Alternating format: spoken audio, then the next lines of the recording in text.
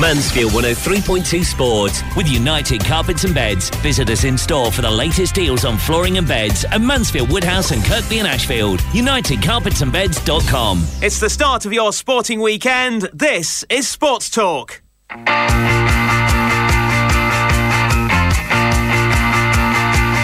Good evening and welcome to our weekly look, when it's not Easter or Christmas, at what's been happening in local sport. The March of Doom is over for Mansfield Town with just 2 points picked up over the month, although it ended positively with a draw against runaway leaders Northampton. On tonight's show, we hear from boss Adam Murray about what's been learned as we go into the last 5 weeks of the season. And with Stags defender Ryan Tafazolli. He's out of contract this summer, but says he'd like to stay if possible and keep working with Murray. He's, for me, hands down the best manager outside of the Premiership.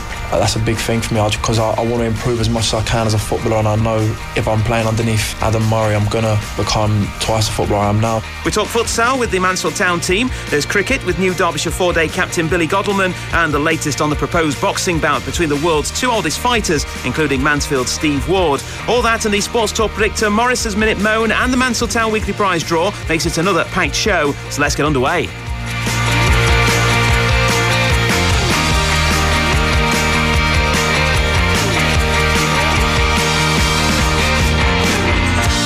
Very good evening and welcome to Sports Talk here on Mansfield 103.2. I'm Jason Harrison. Tim Morris is in the studio. Good evening, Tim. Good afternoon, Jason. Yeah, well, you can call it afternoon now, can't you? No, late it's pretty summertime. Evening, yeah. How was your Easter? Was it a good one? Yeah, lots of chocolate, which is always good. Lots of visiting family and friends. Yeah, really good, thanks. Yeah, lots to do animal sitting as well, didn't you? That's right, yeah. Fishes, dogs, you name it. Could set myself up in business.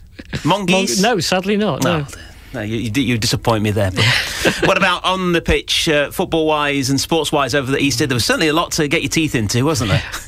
Stags-wise, I think the F word again. Frustration, no doubt about that. Away from Stags, you know, you look at the fighting in the rugby league, you think if that had been football, it would have been on the front pages day after day after day. Terrible scenes for me in the boxing. Couldn't understand why the referee didn't stop that. Yeah. Cricket, what a terrific week for England's T20. Yeah, it's all been happening, and we'll talk about it over the next 90 minutes here on Mansfield 103.2. Right, let's find out what's been happening out on today's sports news, because there has been a lot going off once again.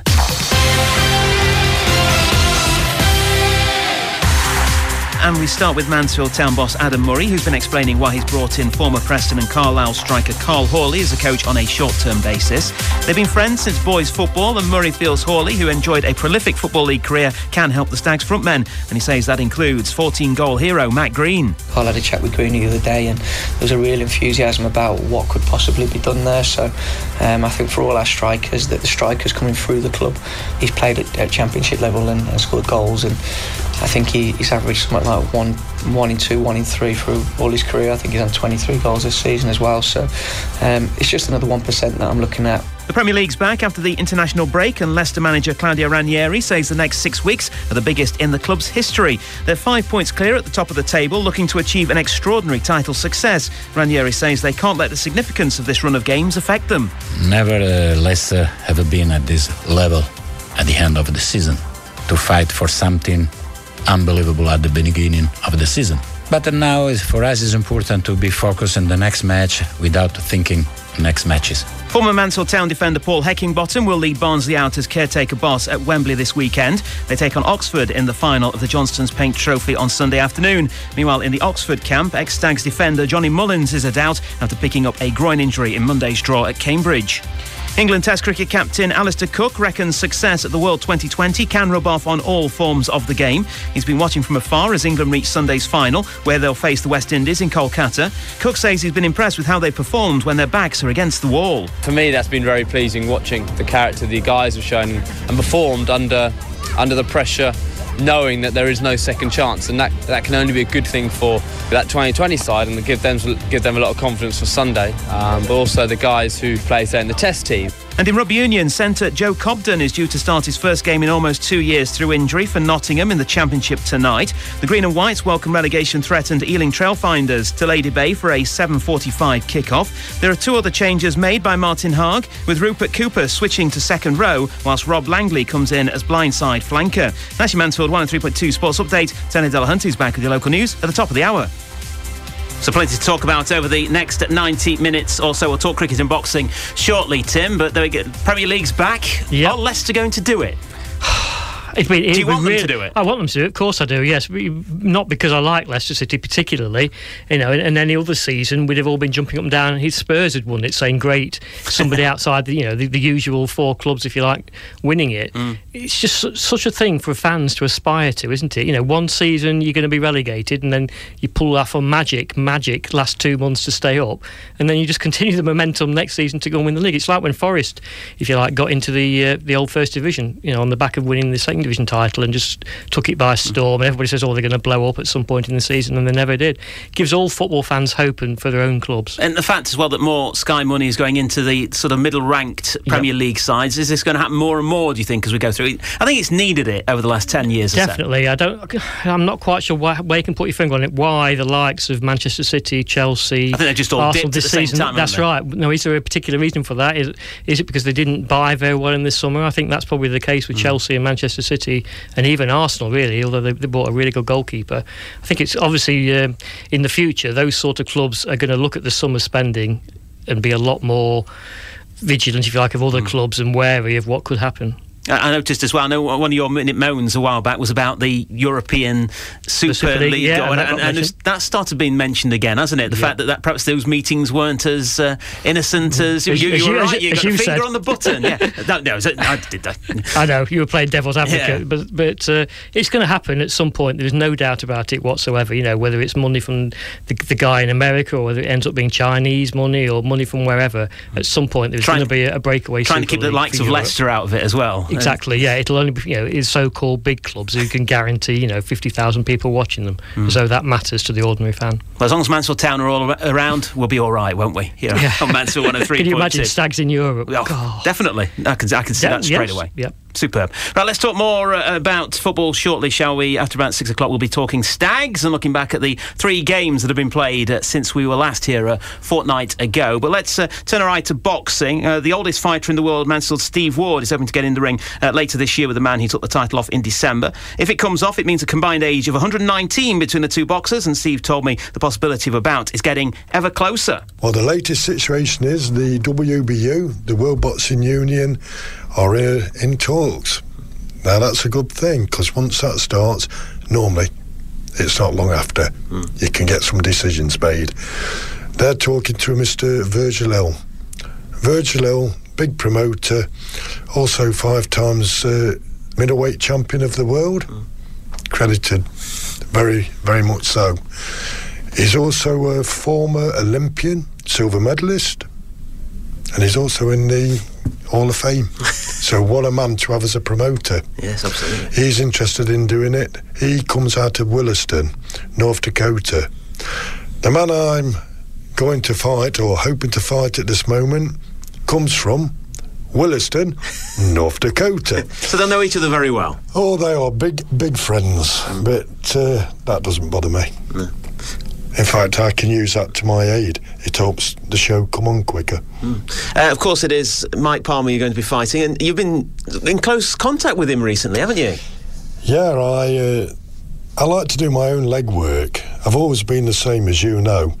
If I get a bee in my bonnet, I sort it out. I go for it. And I managed to find out where it was in America and so forth after a lot of phone calls. In fact, my wife hadn't had the bill yet, so I'm not saying too much on that. Any jobs at the radio, because I'll be moving out soon.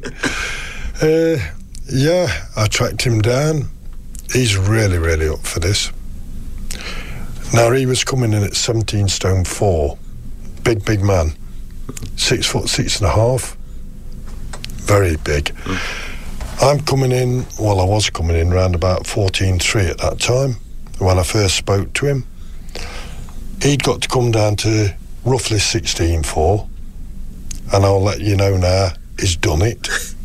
So he's really serious. I've got to go up to approximately 16, so it's very close weight. I'm on my way there now. I'm about 15.3, 15.4, so I'm well on the way. And it's a fight between two people of very different backgrounds as well, isn't it? It is, because I'm an humble guy. I do some parts delivering for a automotive place called Sutton Auto Factors. That's the buzz for him. I want to raise. He owns Petroleum Services USA. In other words, he's a billionaire. He's got a bob or two. He has. But that won't help him when he's in that ring. It won't help him at all. In that ring, it's him and me. He's only 3 months younger than me. That's why it's a super veteran fight. That'll be between 56 and 60 years old. Hopefully in August, and it could take part in either California or North Dakota. But this is what we're hoping for. Nothing's official as regards it yet. No contracts have been signed, but major talks are taking place at the moment. So it will take place in America, should it go ahead? I believe so, yes. Yeah. It'd be nice to get out there. Plus, let's be honest, that's where the money is. So I'd all be for it. Of course, if it is in California, you've got to acclimatise. So we might... Any excuse. We might nip a good 5 weeks holiday in there. I'd write to the wife regular and let her know how the weather is. Oh, you're not taking her with you? Of course I am. You wouldn't dare, would you? I wouldn't dare not. Yeah. That'd be a bigger fight than the one I'm going to have. But yeah, he's really up for it, Palmer is. I'm up for it. Let's get it on. It'd be good for you to get into a ring as well with someone your own age for it, rather than some of these young whippersnappers as well, I suppose. Well, I'll be able to baffle him with the speed now. Yeah. Yeah, it will be good. The first 4 rounds will be the danger part because of his size. After that, it'll be a lot of weight to carry around for him. For yourself as well, you're doing a lot of, whilst you're doing all this, you keep yourself in trim, as you were saying, and you're also doing a lot of coaching work, aren't you? Yeah, I'm still staying fit. I've got to. I'm just ticking over at present, but as soon as that green light is on, then that's it. The training picks up, and everything else around me takes a second place. Do you know when you're likely to find out, or is it just a case of just waiting by the phone and getting the call? It could be in about the next fortnight. I'm hoping for the next fortnight. Let's get something concrete down, let's get these contracts signed, and let's get on with it. Of course, he'll probably have the best trainers going, as you can well imagine. But I'm not too worried. I've got something up my sleeve. I've got a Welshman who's going to enjoy training me. I won't say his name yet, but he was a world champion. That's a clue. That's always interesting when you speak to Steve Ward. Always gives us a little bit of tidbits. It should be an interesting one should it happen. Steve Ward against Mike Palmer, the 2 oldest fighters in the world, going head-to-head, hopefully, in America later this year. Short break. When we come back, we'll talk with Tim Morris about it and about what has been a difficult week for boxing, shall we say. And we'll also talk cricket with Billy Godleman, so stay with us. Mansfield 103.2 Sports with United Carpets and Beds. Visit us in store for the latest deals on flooring and beds at Mansfield, Woodhouse and Kirkby and Ashfield. UnitedCarpetsandBeds.com. Sports Talk here on Mansfield 103.2. Later on the show, we'll be hearing from Stags boss Adam Murray and from centre-back Ryan Tafazolli. We'll also be speaking with the Mansfield Town futsal team. We've also got cricket shortly, but before the break, in the first part of the show, we were hearing from Steve Ward. Looks like the fight might be on, Tim, for the 2 oldest fighters in the world. Steve Ward, he'll be 60, and Mike Palmer will be 59, getting in the ring. Yeah. Well, I think it's definitely going to happen, isn't it? Yeah, I don't think Steve will be bigging it up that much. If it wasn't going to happen at some point, he wants it to happen. He wants it to happen. He's making it happen, if you like. And talk about chalk and cheese, fighting a billionaire, and he's Steve's the most down to earth person you could wish to meet, but equally probably the most nice person you could wish. It sounds like something that could be a movie. You could make a story of it all, couldn't you? They're talking about football and Jamie Vardy, aren't they? Making a movie. Why not make one about Steve as well? Equally great story. Fantastic to see it happening, and for Steve, because boxing's in his blood, but I'm sure he and a lot of people have been having to defend the sport this week with what happened with Nick Blackwell. I saw the fight on Saturday. It was a bruising affair, and it ended up with Nick Blackwell, unfortunately, being in an induced coma this week. Hopefully they're bringing him out of it over the next couple of days, and we'll see what needs to be done, if it needs to be done. And what was your view of it? Because there's been all the talk about the referee should have stepped in earlier. Chris Eubank was seen to be saying things like go for his body. That's right. I think he did. I think he's come out afterwards and said he specifically told his son, don't aim for the head, because he could see, and he obviously thinking back to the Michael Watson days as well, what damage could have been caused, because he could see he was struggling. I know you said to me off air, well, he kept showing signs of fighting back. Well, that's the first sign, isn't it? A referee, if the boxer is not showing any signs, then that's pretty much when you get them out of there, whatever. But he kept going, and he seemed, he was there with it and all that sort of thing. And there wasn't anything exterior apart from a bloody nose that would suggest there was anything going on until that 10th minute, the 10th round when his eye. But why, therefore, did Chris Eubank know something was wrong before that, and the referee was experienced? He should have known that. But I read a great column in the week in one of the papers, I think it was Martin Samuels in the Daily Mail, says at the end of the day that's what boxing's about. The people in there are fighting each other to hurt them to win the fight, and you've got to accept that might happen. And they know what it's going to be in the ring. They don't shirk away from it. They say, well, we know there's always that risk, but it's something that we want to do, and that's why the calls to ban the sport seem a little bit odd, really, and you can't really do it. It's two ways looking at it, though, isn't it? Yes, you should, do what sort of society do we want? Do you want a nanny state where you're not allowed to do anything that's dangerous and you're wrapped in cotton wool, or are you allowed to, within reason, go out there and risk your life? The problem, of course, you could argue is it's now costing the NHS and whatever to look after him. There's consequences like that, and I don't know, is it worth risking your life for? But isn't there all the points as well that boxing as a sport has helped a lot of people, a lot of youngsters who perhaps haven't got an aim in life? You go to Body and Soul Gym, for instance, in Mansfield. I'm sure they'd say the same thing. We've helped people get them on the right track, do things. It's a noble sport and all that sort of thing. It's had a lot of good things. Like we said about rugby the other day when we were talking about it and the injuries you get in rugby, the self-discipline boxing teaches you is fantastic, and I wouldn't want to ban boxing, but there's got to be a way of making it safer once you're in the ring in a fight, and that, for me, that's got to be referees. If it means stepping in sooner than they have done, then that's got to be the way forward. Chris Eubank Senior was saying ex-boxers becoming referees. Yes, the problem is we've talked about that in all sorts of sports, because the money's not there. They don't want to do it. They don't want to do it. No. And, you can't blame them for that. You can't force them to do it. You've seen, though, the fact that he got medical help straight away on Saturday is a huge difference from going back to the Michael Watson where he didn't get any medical treatment for minutes. That's right. Yeah, dividing this obviously with injuries like that, it is the first few seconds, the first few minutes can make such a difference long term to your recovery. Yeah, you're right. It's come forward leaps and bounds in those terms, if you like, over the years, but the bottom line is, the two boxers are in the ring to hurt each other, and that is going to be a consequence always at some point in time. Is that acceptable in today's society? Probably it is. You think back, was it 2 months ago, the not the wrestling, the what do you call it fight, the kickboxing stroke UFC, isn't it? UFC. And there was the guy there who had virtually been strangled. And and because their rules state, until you've actually banged your hand down or whatever, the fight goes on. Well, like you were saying about, he was fighting back, the boxer. Well, but that's a natural instinct, if you like. But you've probably lost your mind at that point. But you're still flaying around, fighting back. That's why I think referees in whatever sport it is have got to come step in sooner. Well, there's always been a debate about boxing, whether it should be banned or whether it should keep going. And I'm sure it'll be something that will keep going. We hope that Nick Blackwell is fine and can get back into a ring. In the past, we've seen things like this, and it's ended boxing careers. And we've seen boxers this week come out afterwards and say, you'd be surprised, wouldn't you, if you wanted to come back into the ring having suffered an injuries like that.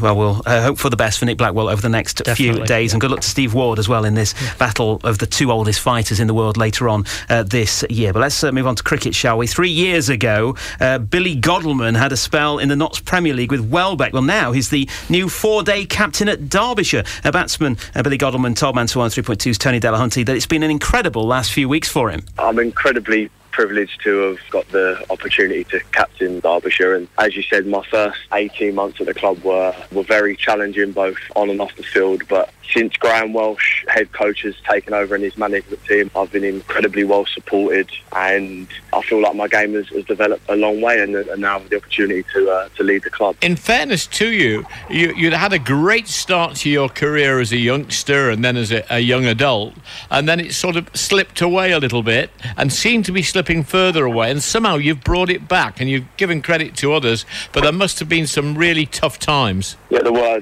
some incredibly tough times. I was reasonably successful from a young age, and in hindsight, I think my understanding of my ability was incorrect. I thought I was a lot better than I actually was, and I tried to move my career on miles too quickly. And when I moved from Middlesex to Essex, I had 3 really challenging years where I understood that actually I wasn't quite as good as I thought I was, and that was really difficult to deal with internally and around my game. I was then released by Essex, and really fortunate and grateful for the opportunity that Derby gave me 3 years back when that happened. And then my transition into Derby, as we already covered, had started off in the same vein as when I was at Essex, and it looked like I wasn't going to be able to do what I love for a living and feel so blessed to do for a living anymore. But over the last 18 months, with some incredibly important support from Graham Walsh and the club at Derby, I've managed to perform more consistently.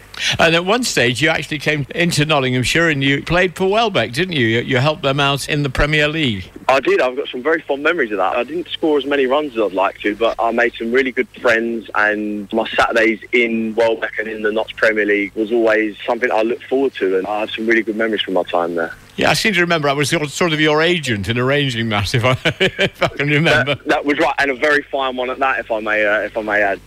Well, I think that's tongue in cheek, but never mind. Now, this year for Derbyshire, what sort of season do you think you're going to have? At the minute, we're not focusing on any particular outcomes in any formats of the game. We've still got weeks until the first ball's bowled away at Bristol against Gloucester in the first-class game of the year. And I think at the moment it's very important that we make sure that as a team and as individuals we're ready for that first ball against Gloucester. Before you came to Derbyshire, of course, you played for clubs in the southern hemisphere of Britain. Can I put it that way? And of course you're a London lad from, I think, East London, if I remember rightly. Sure. Had you ever been north of Watford other than to play cricket before that? Never. And I always felt quite uncomfortable when I had to. So the fact that I'm very well settled in the East Midlands now and enjoying my life with a young family is quite a turnaround. How hard are you training at the moment? Yeah, training hard, and hard work is important, but also wise work is most important. So I think that's the message that we're sharing with the squad at the minute to make sure that we're ready for that first game against Gloucester. Billy Godleman, the new 4-day captain of Derbyshire. When you think in 2013 he came to Welbeck and his life and county cricket was at threat, wasn't it? Well, it shows it's an amazing 3 years for him. Definitely, and even 2 years ago, Derbyshire thinking about getting rid of him. He was all up and down all over the place, if you like. And what a comeback. Last year, stepped in for the captain for a few matches, obviously impressed the powers that be, and now been given his great chance. Yeah, hopefully he will have a great summer with Derbyshire and Nottinghamshire as well. I think they start a week Sunday, the county championship with Nottinghamshire. It's all coming very quickly. Yeah, and so we'll keep you up to date with all that. And then the Notts Premier League starts in 3 weeks' time, and we have got coverage of that throughout the summer here on Mansfield 103.2. Before all that, though, World 2020 final action in Kolkata on Sunday, England against the West Indies. It's a rematch of the first game in the tournament for England. Amazing. Who would have thought it when all the doom gloom merchants were saying after England had got battered by one player, Chris Gale, it was over, sort of thing. What a comeback! After the South Africa win, pulled that out of the fire. Since then, even though they had a bit of a wobble against Afghanistan, they're timing it right and everything. Momentum. We talk about it a lot in sport, don't we? Have they timed it just right? Let's hope so. Well, you think they're a different side than when they faced West Indies at the start, because they came into it in different form, but now they're so much more confident, particularly the batting side. Although, having said that, in the semi-final, it was probably the bowling that really clinched it in the last sort of 5 overs. That was, New Zealand, we thought we're going to get 200 and post a really good score.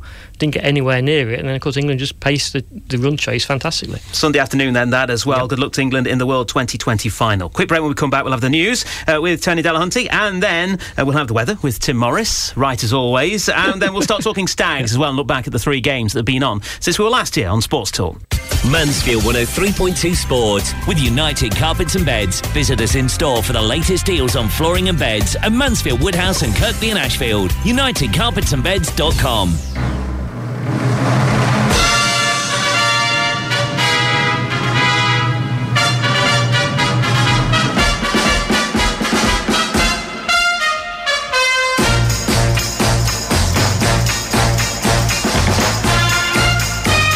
Friday night at around about 8 minutes past 6, and it's nice to look down Woodhouse Road and actually see what's going on. Yeah, time for pre-season friendly. It's getting close towards the end of the season. It's unbelievable. What, 5 weeks now? 5? Yeah, that's all.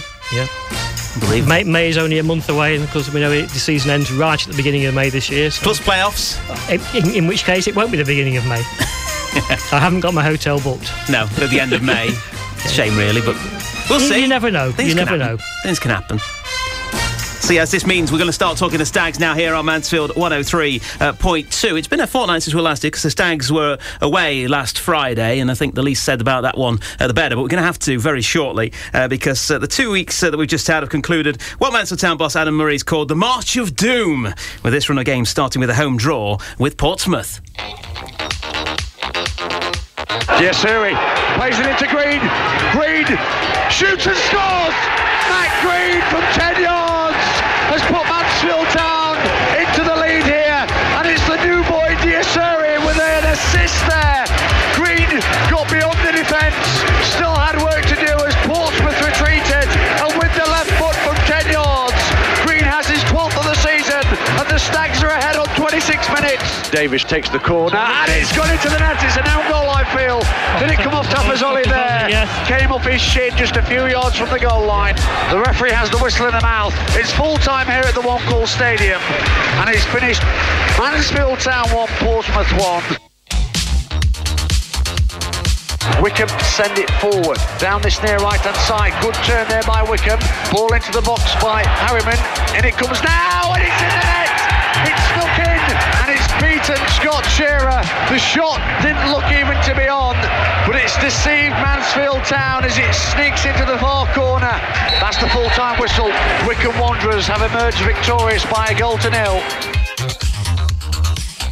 Mansfield Town have a free kick. Benning will take it 30 yards out on this near time. Buried in. And into the net. Matt Green has beaten the goalkeeper to that ball and has headed it into the back of the net from close range. The Stags have the lead on 12 minutes. Benning's ball in was quite sumptuous. So close to the goalkeeper, who came out and simply didn't get enough on it. Free kick to the Stags, 8 yard inside Northampton territory. Deep ball in by Clements, and Green's done it again. Matt Green has flicked it into the back of the net from close range once more. Just 4 minutes after he put Mansfield Town ahead. Clements this time the architect. Stags 2, Northampton 0. Forward ball now to Marquis. Was he fouled there? Play continues. Referee's ball play back, and Jamie Maguire could be in trouble here. He's received a yellow. That's his second. Jamie Maguire is sent towards the tunnel. Shearer is still backtracking towards his goal. Northampton take the throw quickly. Players goes down. It's a penalty to Northampton Town. The foul there on Collins. Here comes the penalty to Northampton. Shearer sent the wrong way. Holmes scores. This is the fourth corner to the Cobblers. Taken by Rose. In swinger. Goalkeeper's comfort. He's lost it. And it's sent into the net. Shearer lost the ball there.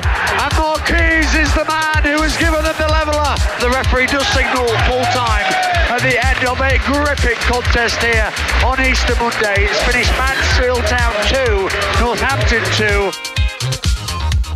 So there we go. And what comes tomorrow? The Stags away at Hartlepool United. Again, another of the in-form sides. Yep. Unbelievable when I looked at the list, because you don't really keep an eye on everybody. And then, they haven't lost since... Craig Hignett's done an amazing job. Haven't lost in 6, not even conceded in 4. Yeah. Hartlepool tomorrow, so time for the Stags to sort it out tomorrow. Exclusive commentary here on Mansfield 103.2. We'll look back at the 3 games with Tim Morris shortly, but Mansfield Town enter April then in optimistic spirits, not least because Adam Murray, the Stags boss, is just delighted that we can consign last month finally to the history books. March of Doom was me putting it nicely. If I could bleep things out, it would have been a lot worse than that, but no, it was a bad month when it was everything that could have gone wrong went wrong. We had, like I said before my press on Monday, you've got people going off on international duty, you've got people getting banned, you've got goals going in from situations they shouldn't be going in, you've got last minute goals going in against you, and it knocked confidence. It was, as a group, everything was like, well, what's next? Mickey Moore broke his laptop screen coming in. It was a bad time. You didn't have a coffee in the morning? I didn't have a coffee, and it was a bad month. But I think we look at the Portsmouth performance, we look at Saturday's performance, against two of the best teams in the league, and we have to take positives from them. Do you know what I mean? With what's done us this season is we haven't come out the top 10 for 90% of it, and that's been our downfall, because everyone expects you to be up there then, when realistically if we get into the top half of the table this season for this football club, it's an achievement. So our early success probably put a burden on us, but it's something that we aim to achieve. And I keep saying to the players, it doesn't matter who we're up against, you're good enough to compete with all of them. We've shown that. The thing we need to do, and what I keep saying is, it comes with time, is be consistent. And the games that you can't win, because sometimes you can't win games, you don't lose. And the more I'm speaking to other managers, they've all got different time limits. I spoke to one the other day who's in the top 7, and he said, when I get to 65 minutes and it's 0-0, I take 0-0. I don't go and try and win it. I don't go and try and leave us vulnerable. We take the point, and that's where I think I need to be a little bit more cuter. And instead of at 0-0 Yeovil, we went for the game and ended up losing, and you come away and that's a point on the door. I think it's Newport was the same. We wanted to win that bad because we had kind of the top 7 set in our sides, that we went for it again, and last minute you lose 1-0. So little things like that have hindered us, but the consistency thing will come. A large part of this group will be here next season. We'll add a little bit of more X factor in areas that we feel will improve us, and we'll have another good season. The aim now is to, like I say, get to 60 points as quick as we can, push on from there. 7 games to go, 7 times 3 is 21, so 21 points to play for. And those first 3 are against Hartlepool. Well, I was trying to work out whether you were wrong there or right, but you're all right.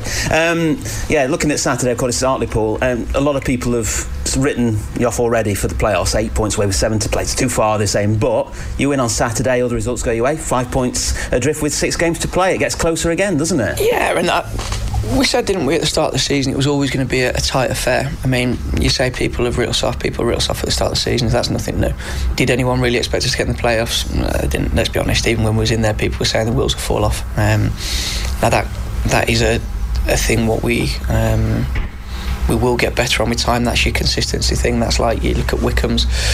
They've had 3 years with that team now, and it comes with time. I was looking at the Southend team last night, and they're up there again, but they've had the same team for nearly 4 years now, and it's as much as people hate it, because you have to have patience, you have to keep putting building blocks in place, and we will keep building, we'll keep improving. We need to add certain bits to the squad, but that was always going to be the case, and you never know. We win Saturday, all the teams are playing each other again, and like you say, you come away from it and everybody's mind changes again, and all of a sudden you're going to win the Champions League again. So our aim, we're not looking at the league now, we're focusing on our performances and putting performances in like we did Saturday, being ruthless in one end and solid in the other, and you never know. This will go down to the wire. We're involved in it or we're not involved in it. It will go to the wire. So that was Adam Murray speaking at yesterday's press conference ahead of that trip to Hartlepool United. Interesting to hear him speaking there. He also said that he was looking soon to get to 60 points as soon as possible. How do you think that Mansfield can get into that top 7, or do you think it is now just a step too far? I think it would take an amazingly consistent run when we've not been consistent all season to do it. But I could easily see us winning tomorrow. We were talking about Hartlepool's statistics. Well, they're there to be beaten, aren't they? On such a good unbeaten run, not conceding goals. It would be just like us to go there and get a win, which we did a couple of years ago. Was it last year anyway? Yeah. And then, like you say, we could be back in the mix. But could we then go on and win a home game? So that's the big, would be the big decider if it got as far as that. Yeah, interesting as well. You said on Monday before the game against Northampton, these are the sort of games that you'd expect after the Wycombe was a disappointing day all round. You said it was up for Mansfield to just come out against Northampton and really show them, which is exactly what we did. Yeah, what a tremendous start. How strange, if you like, to see Matt Green get 2 headers. But the Stags have clearly done their homework, putting pressure on the goalkeeper, putting in free kicks that bit deeper, because they knew the goalkeeper had a few dodgy weeks before that. Surely they would also have known that there would be people like Maguire would be targeted, and they must have known that Northampton have got a reputation for gamesmanship, as have 1 or 2 other teams towards the top of the table. You want referees to be consistent, and be strong. And they weren't. Yeah, well, I wasn't at the game. I was here in the studio, so all I've seen are the highlights of the incidents that took place. But you saw the whole game as a whole, and you saw all the decisions that were made by the referee. From the start, Northampton players were going to ground. Every time they were tackled, they were moaning to the linesman in front of us in the Ian Greaves stand, upper and lower. And wherever there was a challenge, whether it was for Northampton or against, they made it plain to the referee they thought there'd been a foul. They'd stay down, they'd throw themselves to the pitch, and then obviously just bob up and run away as though nothing had happened. 5 minutes later, it took the referee 80 minutes to finally book one of the Northampton players for diving. That's, and everybody in the ground could see it happening. People have criticised Jamie Maguire. Yes, he was quite rightly booked for the first challenge, had his arm up. Why was Marquise, the Northampton player, then not booked for running over and pushing Jamie Maguire in the chest right under the referee's nose? No excuse for inconsistency from referees like that. The second challenge he got sent off for looked a tangle of legs. It was a tangle of legs. People who've watched it again and again and again insist he was the victim, not the aggressor in that instance. Either way, from the video evidence, it wasn't a booking and therefore a second yellow card and sending off. But people are such saying, well, Jamie Maguire's got history. He was clearly targeted by Northampton and the manager. That's they got their wish, if you like, by getting him sent off. And Adam Murray let Wilder know, didn't he? No uncertain terms by the looks of things, what he thought of that as it happened. But for me, the Stags rallied really well. Adam Murray didn't go defensive. He didn't pull a striker off straight away. He left two up top. And, they did shoot themselves just a little bit in the foot with the two goals. Unfortunately for me, Scott Shearer made the mistake for the first one. He should have cleared the ball. It led to a quick throw for Northampton. And was it a penalty? Wasn't it a penalty? Well, by the letter of the law, when you look it was at Jagielka and the foul on Jagielka for the Netherlands' second goal on Tuesday, they're thinking, well, this is crazy. If that's not a foul, then that wasn't a foul. So where's the consistency once again with referees? And then the second goal, well, you have to say Scott Shearer again, probably could have done better from a corner, just like he could have done with the Portsmouth equaliser a couple of weeks earlier. Yeah, I think the whole point was consistency. Adam Murray wasn't sort of arguing against Maguire sending off. I probably would do in some circumstances, but he was saying, if that was two yellows, then there was a lot of situations where Northampton players should have got two yellows as well. I mean, no doubt Jamie Maguire's got a reputation with some referees because of his tough tackling, but surely the likes of Northampton and Oxford and Portsmouth are going to have a reputation for diving. Why aren't referees stamping that sort of thing out? The only thing is then other fans and perhaps the players themselves are thinking, well, if it's good enough for them, we're going to have to do it to try and win decisions. And you have to say Jack Thomas probably did a similar thing towards the end of the game for us and was perhaps lucky not to get a second booking and sending off for his diving. Prior to that, before we go on to our next bit and hear from Ryan Tafazolli, there were two other games as well. The home draw with Portsmouth. Again, played well. And the away defeat at Wickham, where we were just, again, now, perhaps not gamesmanship so much at Wickham, but just a team that wants to spoil the game. The ball's out of play nearly as long as it's in play. They obviously set the stall out to win games 1-0. And as Adam Murray said, I think he's right in that interview, we've got to be that bit cuter and try and see games out if we're in front, or see games out and hold on for a point, not get wound up by gamesmanship. And perhaps it's an awful thing to say, if there's a time to show it and use it yourself, well, we're going to have to start doing it if the referees aren't going to stamp down on it. But when he was saying about shutting up shop in games 0-0, he named the Oval game, didn't he? Well, of course, the Oval game away, we went for it and got a late winner, so it swings and roundabouts. And whichever way you look at it, and he's called it the March of Doom, and it was always going to be tough, but 2 points from the games there, not good enough, is it really, when you look at it? The problem is, for me, there's two problems. We're not winning the home games, and I think it's 1 win in 9 now overall. But it's the defence, isn't it? We've had one clean sheet since October. That's not going to get you into the playoffs. But bizarrely, as I said to you off air, one clean sheet, but we've got the best defensive record outside the top 7. Any real so we're not getting thumped, are we? That's right. We're losing 1-0 too often. Well, we'll find out what happens tomorrow when the Stags travel to Hartlepool and Nathan Thomas will rear his head. He's got a point to prove. He's in form.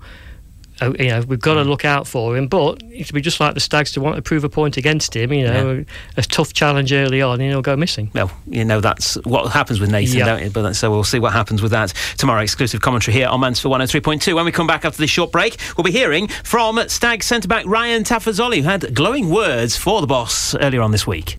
Mansfield 103.2 Sport with United Carpets and Beds. Visit us in store for the latest deals on flooring and beds at Mansfield, Woodhouse and Kirkby and Ashfield. UnitedCarpetsandBeds.com. Sports Talk here on Mansfield 103.2. Let's hear from centre-back Ryan Tafazolli. We're waiting to see if he'll be fit for Mansfield Town's trip to Hartlepool tomorrow. He picked up a dead leg early in Monday's home draw with Northampton. I remember a ball was played into me and I tried to turn out and I think as I've turned out, their striker John Marquis has carried on going in the direction of where I'm standing, and his knees just gone straight into the top of my leg, and it's just caused it to tighten up straight away. And I knew then that I wouldn't be able to carry on, and I don't think I would have done myself justice if I did carry on. No, and I say it was you wanted to be out there and play, didn't you, to sort of put right the wrongs from Friday.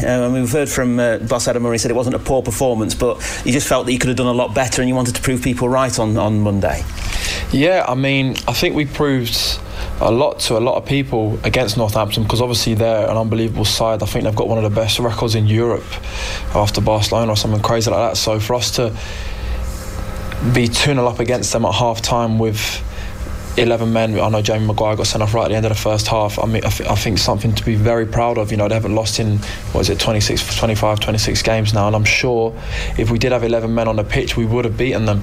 So I think there's a lot of positives to take from that game, and it just shows that, you know, we are a very good side, and we just have to believe it. And if we do that, like we did against Northampton, we can go on and beat the big boys in this league. Yeah, it ended what was a tough March with a little bit of optimism, didn't it? Because March was a very difficult month. Yeah, obviously, you know, we've had it hasn't been up to our standards in terms of the results. I mean, we put in some good performances. I know the results have not gone our way, but you know, when you look at the games against, for example, Yeovil and teams like that, we've played well. It's just sometimes you don't get the rub of the green, and I think for us now, getting March out of the way is it can help us psychologically, you know, just the fact that March has gone and we're into April now. So we're going to take the positives from the Northampton game, and we're just going to literally go into every game for the remainder of this season confident, high in belief, and hoping to pick up as many results as possible. And that 7th spot is still there and is still available, isn't it? It is, definitely. I mean, I think the two teams playing last night, Sheffield United and Southend, they're both fighting for the playoffs, and they're further off the playoffs than we are in League One. I know it's a different league, but I know it's unlikely, but if we did win every game to the end of the season, you know, we're probably going to be in the playoffs. So we have to just go into every game with the mentality that we're going to win, and you never know what can happen. We can, in this league, you get back-to-back wins or 3-4 wins in a row, you're right up the table. So hopefully we can go on a little run now and start climbing the table again. Yeah, Hartlepool on Saturday, and as we heard from Murray earlier on, playing one of the sides towards the bottom of the table, but like Newport, like Yeovil, they've really picked up in recent weeks, haven't they? Yeah, it'll be like playing against a top team, you know. I think they're top of the form table at the minute, so it's not going to be playing against a team who are down there in the league. It's going to be basically playing against another big boy, so we need to make sure we're right on it, and like I said, just go out there with good belief, and I'm sure the result will take care of itself. A couple of ex-Stags players in there as well, Nathan Thomas and Rakesh Bingham. I suppose it would be good to catch up with them again. Yeah, it will be. You know, obviously we're all good mates off the pitch, but on the day we are enemies. Like I won't talk to them till after the game, because they are the opposition. So you don't talk to them before? You don't? Nah, not really. Nah, I like to get focused before the game and get my head on it. So, but yeah, they're two good players, and we know what they're about. So we'll be prepared for it. And for yourself as well, 5 weeks away from the end of the season, everyone is going to start talking contracts and speculation for yourself. Where do you envisage yourself being next season? Would you like to be at Mansfield? Adam Murray says he wants to keep you. Yeah, definitely. I mean, what you've seen this season is it's just a progression throughout the season in terms of what we're about. What we're trying to become. You know, you look at the teams at the top end of the table now, and they've just become good, well-oiled machines. The likes of Oxford's over the last 2 seasons have put together good teams. And I mean, playing under this gaffer here, he's turned me from a boy to a man. He really has. He's brought me on massively, and I couldn't speak highly enough of him. You know, he's for me, hands down, the best manager outside of the Premiership. Like, that's a big thing for me, because I want to improve as much as I can as a footballer, and I know he will. This time next year, I know if I'm playing underneath Adam Murray, I'm gonna become twice the footballer I am now. So that's a massive thing for me. So Yeah, definitely. Yeah, I suppose as a footballer, you just want to see progression, you want to see things improving and developing. As long as that's happening, you're satisfied and content, I suppose. Yeah, 100%. And like I said, I don't think there's anyone... There's no managers out there who would improve me as much as Adam Murray has. Do you know what I mean? Because this season, I think from the start of the season till now, I can look at myself and I can name a lot of things I've improved on, what I've worked on. It hasn't been that long of a period compared to the first 3 years I was here. So that's a massive factor for me. Being able to work underneath the gaffer here again will be unbelievable. Yeah, you mentioned areas that you've improved in. Where do you think you have improved? Just all round, really. I'd say just in every aspect. So technically, I think the biggest one for me though is like I said, going from a boy to a man. I think he's taught me how to become a leader, how to set examples, how to influence other players, how to get the best out of my teammates, and I think that's what I've probably improved on the most. Do you look back then at the Ryan Tafazolli of a couple of years ago and think that's a completely different creature? Yeah, definitely. I mean, that was back then I was a lot mentally weaker. You know, you are at that age when you're coming into a first team and you've just started off playing in League Two. I mean, you get down, you don't really know what first team football's about too much. But now, yeah, I'm definitely a different animal now, and I have to put that all down to the gaffer. Fantastic. And finally, back to Saturday then, trip to Hartlepool. 3 points come back from there, could be 5 points away from the playoffs. It could be a great Saturday. Yeah, definitely. I mean, we just want to build some momentum now, so if we can get a good result at Hartlepool and then go into the next game, I think, is it who's after Hartlepool? Is it Carlisle away? Sorry, yeah, and then Notts County, whatever. Exeter, we can go on a run. I mean, all the next 4 teams, they're all beatable. So if we can just put in a good shift on Saturday, I'm sure we'll start building momentum and really take this into the final stage of the season. Ryan Tafazolli there speaking at this week's press conference, and a lot of fans want Ryan Tafazolli here at the club next season, and it sounds pretty positive. From that interview, it sounds like he wants to be here, doesn't it? I mean, obviously you don't know what might happen this summer, and if somebody from a higher division came in and offered more money and whatever, surely he'd want to go, and better himself. But say he was a League One club, and just a mediocre one on paper, would he be any better off there than being with Mansfield? Next season, this Mansfield team can only get better. Adam Murray's going to have learned an awful lot from his first full season in charge. As you said to me earlier, the teams at the top this year are teams that have kept the squad together for 2 or 3 years, haven't they? And they get stronger, they get more confident. That's how you get out of League Two. That could happen to us next season if we keep the nucleus of the squad and then just add some quality in midfield and desperately somebody up front alongside Matt Green. Some big praise as well for Adam Murray. Best manager outside of the Premier League. Now, I know this is going to be a subjective thing, isn't it? But I think what Ryan is sort of saying there is no other manager could have brought me on in the last year as Adam Murray in the way Adam Murray's done. And we know from talking to Adam Murray ourselves, don't we? And you listen to him in interviews and in meetings, like, he's a great man manager. He knows how to inspire people. He knows how to get the more out of somebody and how to improve them and make them want to improve themselves. I think that's the most important thing. Getting the players under him and his staff as well to want to better themselves and get the best out of their own attributes, which he can spot for them. So he's right, as you said, he's the best manager for Ryan Tafazolli, not the best manager outside the Premier League. I'll let Adam Murray answer on that one, I'm sure, next time. I'm sure Adam Murray wouldn't suggest he was himself, as he keeps saying, he's learning all the time. Great to hear from Ryan Tafazolli, and we'll keep up to date with that as we go through the summer here on Mansfield 103.2 and all the other changes as we go through towards next season. But when we take this short break, we'll come back and we'll have the weekly prize draw. We'll talk futsal as well and hear from the Mansfield Town team that's doing very well at this moment in time. Mansfield 103.2 Sport with United Carpets and Beds. Visit us in store for the latest deals on flooring and beds at Mansfield, Woodhouse and Kirkby and Ashfield. UnitedCarpetsandBeds.com. Welcome back to Sports Talk here on this Friday evening here on Mansfield 103.2. And let's have this week's Mansfield Town Weekly Prize Draw results, sponsored as always by the Mansfield Mobility Centre. 14 prizes up for grabs this week. The full list of winners is on the club's official website, mansfieldtown.net. And we start with a bottle of wine courtesy of Mansfield Manor Hotel. That goes to 348 Mr M. A bottle of wine from the sponsors, Mansfield Mobility Centre, 461 James Weaver. A free round of golf for one person at Mansfield Golf Club, 441 David Watts.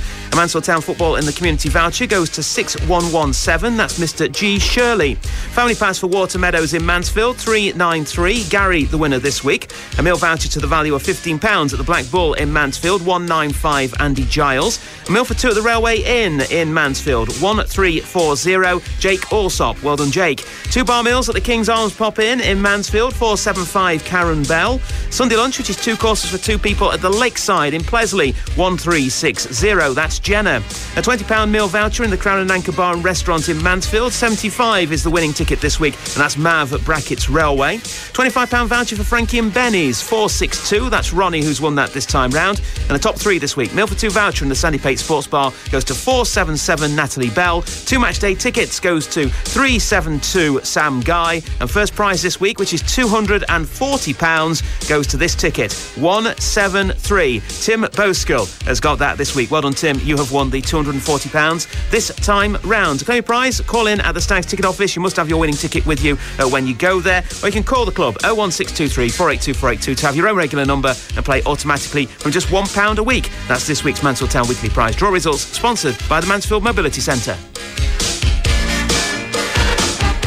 Sports Talk here on Mansfield 103.2. Let's talk futsal now, shall we? A number of local youngsters are currently representing Mansfield Town in various leagues in the sport. It's a great way to combine playing sport with getting a good education. Mark Lynk and Scott Rogers are heavily involved in the running of the course at the One Call Stadium, and Scott told Mansfield 103.2's Matt Freeman a bit of its history. We've been running it here for 3 years. Mark's sat next to me, has been doing it for that full 3 years. I've only been here about 7 months.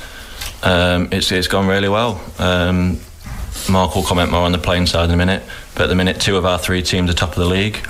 We've got 19 lads on the course at the minute, and just looking to recruit more for the next year. Seems like a thing that is expanding generally in a lot of professional clubs up and down the country at the minute. I mean, what do you think it is that's kick-starting that?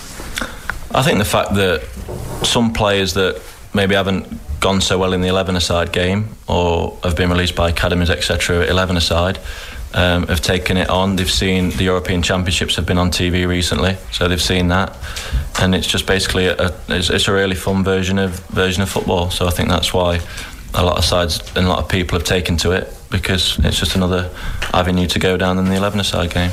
So you also take care of some of the sort of teaching, do you? Yeah, it's a educational course as well. The lads, when they finish the course, will get finished with 3 A levels. So that's brilliant for people wanting to go to universities, jobs next year. The way we split it, we have sort of a first year group and a second year group. One group will train in the morning with Mark, and the other group will do education with me in the classroom. And then after dinner, the group swap over. So Linky will take the group that we're doing education in the morning, and I'll take the group that we're training in the morning and do the education side with them. Yeah, I mean, what do you sort of get out of it personally, really, being involved in the project? I really enjoy it. We were saying before, not too many people may have heard of futsal or really know what it is, and I didn't before I took the job. But so I've taken to it really quickly. I really enjoy it, really enjoy being involved in it. The teaching side of it, we've just had 2 lads apply for university. They've both had 5 conditional offers back, so that's brilliant for me on the teaching side. Obviously I see it as my job now to get them through the qualification and pass them on to the university that they want to get into. Yeah, and I think I was reading somewhere as well, did you come through the ranks a bit here but then have sort of injury issues here and there? So what's it like to still be involved with Mansfield Town as well? Yeah, I was here in the youth team. Mark Lynk and Mark Hemingway were my managers in the youth team. Got a first team contract, didn't really work out, left, played locally, non-league. Broke my leg last year, so I went into coaching. That's how I got into the job, through coaching and going into the schools, and that's part of the other work that we do. And then took on the work in futsal and stayed in it that way. From Mansfield, lived in Mansfield all my life, supported Mansfield all my life, so to come back and work for the club, it's really good. And is it all right now, sort of working on the same level as the guys that were your coaches not very long ago? Yeah, it's a bit strange sometimes. Remember when they used to shout at me when I did something wrong? But yeah, it's really good. I'm really enjoying it. So let's look into the sort of playing side of things as well a little bit now with Mark Lynk. I mean, obviously the team's doing quite well at the minute. Can futsal help people become better footballers as well?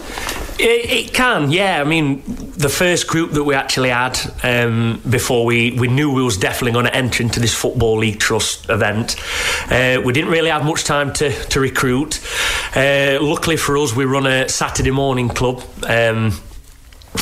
street games, so we basically recruited the first bunch of lads from there, and to be fair, none of them really had any experience, not even in 11-a-side, other than with us on a Saturday morning. I you know, from the beginning of the season to the end, we saw an improvement, so towards the end of that season, you know, I know it's an educational programme, but we want to recruit footballers as well, you know, so we can actually compete in the leagues. So now we're actually recruiting players from Saturday clubs, Sunday clubs, so they have got some form of background within football, and with futsal being so technical and tactical, I think some of the lads have been took by surprise how quick it is compared to 11-a-side. I encourage them, whether it's 11-a-side or futsal, to keep the ball on the floor. I love to see that, you know, from the goalkeeper, and people not being afraid to try something new, to try something different with the ball, whether it's some form of skill. And talking to the lads, watching them on a weekend from playing with futsal, I can definitely see the technical side of their game that's improved. They seem a lot more confident on the ball, because in futsal they're encouraged to receive the ball in pressure situations, tight situations. So they've got to deal with that, and I think it's kind of showing in their 11-a-side game as well. So tell me a little bit more about the programme that people can go on then. So it's sort of from school leaver age, ideally, isn't it? A couple of years. What can people do? It is. It's we're looking for Year 11 students, so once they've left, to come with us on a 2-year programme. It's a BTEC Level 3 National Extended Diploma, which at the end of completion of the course, they will gain up to 3 A levels. So if they then want to go and further their education at university, they have those qualifications to do so. If it's wanting to go straight into work themselves, you know, they've got a pretty good education to go and do that. As long with us, we do football in the community, so we actually take the lads into the schools with us, so they are gaining some form of refereeing and coaching experience. You know, if it ever comes down the line that we are looking to recruit here at Football in the Community, then these would be the first people that we'd go to. I mean, there's quite a few of them that are doing really well with us, and they've really took it on. You know, it can be quite daunting when you go in to coach little kids, and especially at the young age that they are, but a lot of them have really took it with both hands and are doing quite well. Yeah, how do you see the lads develop, I suppose, off the field as well? Yeah. The confidence has really come on from the first day when we got them in the classroom, and we explained what we were doing and tried to get them to talk to each other. We didn't really get anything from them. Now they know the members of staff, they know each other. They're going into the schools, dealing with children and teachers and parents. The confidence has really come on, and I can see a massive improvement from when they first came to now. And I suppose also, finally, what is your sort of aim with the futsal team? How would you like to see it grow? What would be a success for you? Well, at the moment, on the futsal side, I mean, out of the 2 of the leagues that we're actually in, we are actually currently top of both leagues. I mean, it's a very high standard we're playing in. We're playing teams such as Derby County, Nottingham Forest, Stoke City, Leicester City. And the performances and things that we're doing in training, as you know, we're really coming on as a group. And I think the lads have really grasped the sport now of futsal, you know, going from 11-a-side to futsal. I just hope now we can keep going. We're 3/4 of the way through the season. if we can, win both titles, that'd be a great achievement, especially with it being his third season. And then the next aim of that would be to actually go to nationals if we qualify, and see how we can go on against the rest of the clubs. That was Mark Lynk. Before that was Scott Rogers speaking to Mansfield 103.2's Matt Freeman about Mansfield Town and its futsal programme. You can get more details about it on the club's website, mansfieldtown.net. When we come back, it is Morriss's Minute Moan and the Sportstalk Predictor with Trevor next. Mansfield 103.2 Sport with United Carpets and Beds. Visit us in store for the latest deals on flooring and beds at Mansfield, Woodhouse and Kirkby and Ashfield. UnitedCarpetsandBeds.com. Morriss's Minute Moan. I don't totally agree with him. It's just down to greed. Oh, dear. Well, she's either angry or drunk. Dear, oh dear. Why are we playing this game? We don't need to play it. Dear. I would throw them both out. It's obscene. It's a disgrace. Some people just moan for the sake of it. And I think it will be just a minute you've got today, Tim, because we're quickly running out of time. You've got 60 seconds to talk about something in the world of sport that's really been getting on your nerves this week. We know it's football, we know it's Sky TV, so let's find out, Tim, your minute starts now. Right. I could be highlighting the ridiculous situation in boxing that we mentioned earlier when he had Chris Eubank pleading with his son not to hit his opponent in the head as the fight went on to avoid causing further damage. Or rugby league, where you got players entering the crowd to save their own family from brawling fans. But a report about Sky's plans for Premier League football coverage next season left me speechless. Well, almost. Sky's looking to turn its new Friday night Premier League football live coverage into a showbiz fest. Next season, for the first of 3 years, they're going to have 12 matches on a Friday night. Reports suggest the presenters are going to be Holly Willoughby, James Corden or Vernon Kay. Can you believe it? The idea is to make the show more spectacular, apparently, to ensure fans on a night out choose to go into pubs and clubs that screen live football. It's more likely to make them stay away, in my opinion, if the presentation is showbiz-led. There's going to come a point when football and its over-the-top self-promotion will lead to its implosion, and in some ways, for me, that can't come soon enough. 60 seconds up, fair enough. I can see the thinking behind it, because really? if you look at it, well, if you look in America, Monday Night Football, their American football wasn't a big hit until in the 70s they showbizized it, and they had showbiz people coming in, and they made it a big occasion. Correct. Right. And that's what got them the viewers and everything. You're spot on, right? So basically, what Sky are probably trying to do here is do with that, but they've already tried that with the Monday Night Football in this country, probably going back as long ago as 10 years ago, with the dancing girls, etc. And what did that do? But they didn't have Holly Willoughby, can't even say it, and James Corden. No, but people turned off in the droves. They don't want show business mixed with football, particularly. Even when you get the odd interview with the likes of Russell Brand, people go mad on social media saying we don't want this on Match of the Day. And you had that ridiculous thing of him kissing Sam Allardyce and whatever. We want to talk about football, and the analysis and whatever. Yes, if you're going to a ground, widen the entertainment, if you like, and you have your half-time entertainment, pre-match entertainment. Yes, I'm all for that, and draw the families in. But if you're watching it on the television or going out to the pub to watch it, you don't want to watch the likes of Holly Willoughby presenting it. I'm sorry. You can watch basically all the other programmes that are on BBC and ITV for things like that, I suppose. Exactly. Football is football. We've got a sports channel to show sports, not to show light entertainment. It might end up being on Sky One. It might end up becoming this thing which is a big family entertainment show with a bit of football in it, getting other people interested in football that probably wouldn't do it normally. If that is the case, and like you say, they have it on Sky One, so it's not just for football subscribers or sports subscribers, fair play, I would say fair enough, and if they put it on free-to-air television, which of course they won't do, but if they did something like that to widen the audience, fair enough. And maybe it's probably because, let's be fair about it, the Friday night games won't be the best games available. Exactly. So to get the crowds and the audiences and the viewing figures in, they've got to do something different. I understand that. And why are they only having 12 in this season as well, which is madness. If you're going to start something, like you say, they should have made it regular every Friday night, virtually, apart from bank holidays, internationals and whatever, and make it the top picks. But as you say, the top picks will continue to be probably Sunday afternoon. Well, I'm watching anyway, because I'll be watching the Super League, because that's on a Friday night, isn't it? So I'll be watching that instead. So let's move on, shall we, on that bombshell? I'm sure somebody used to say. Somebody used to be on the BBC. Sportstalk Predictor time here on Mansfield 103.2, where myself and Tim go up against a random number generator called Trevor. To see how well we can predict football scores over the last couple of weeks. We've been doing it whilst we've been off. I've got 5 points over the 2 weeks. I did say that Mansfield Town and Portsmouth would draw 1-1. You got 2 points, Tim, because you got a couple right last weekend, and Trevor just got the 1 in the last 2 weeks. It's 3 points if you get the score right, the result right. Is that right? No, the score line is right. It's 3 points. And if it's the result that's right, i.e. win, lose or draw, it is 1 point as well. So at the moment, I've got 79. Tim, you're on 71. And Trevor is bringing up the rear. It's unbelievable, isn't he? He's on 69. He is indeed. So, big time. He's bottled it, basically. Well, what he's decided to do, I got a statement from his people to say he's become very superstitious with the fact that ever since he became the new Trevor, the posh-sounding Trevor, he's not done very, very well. And I think he can't keep up with the repayments as well for the new voice box. So he is back to his old self. Hello, Trevor. Hello.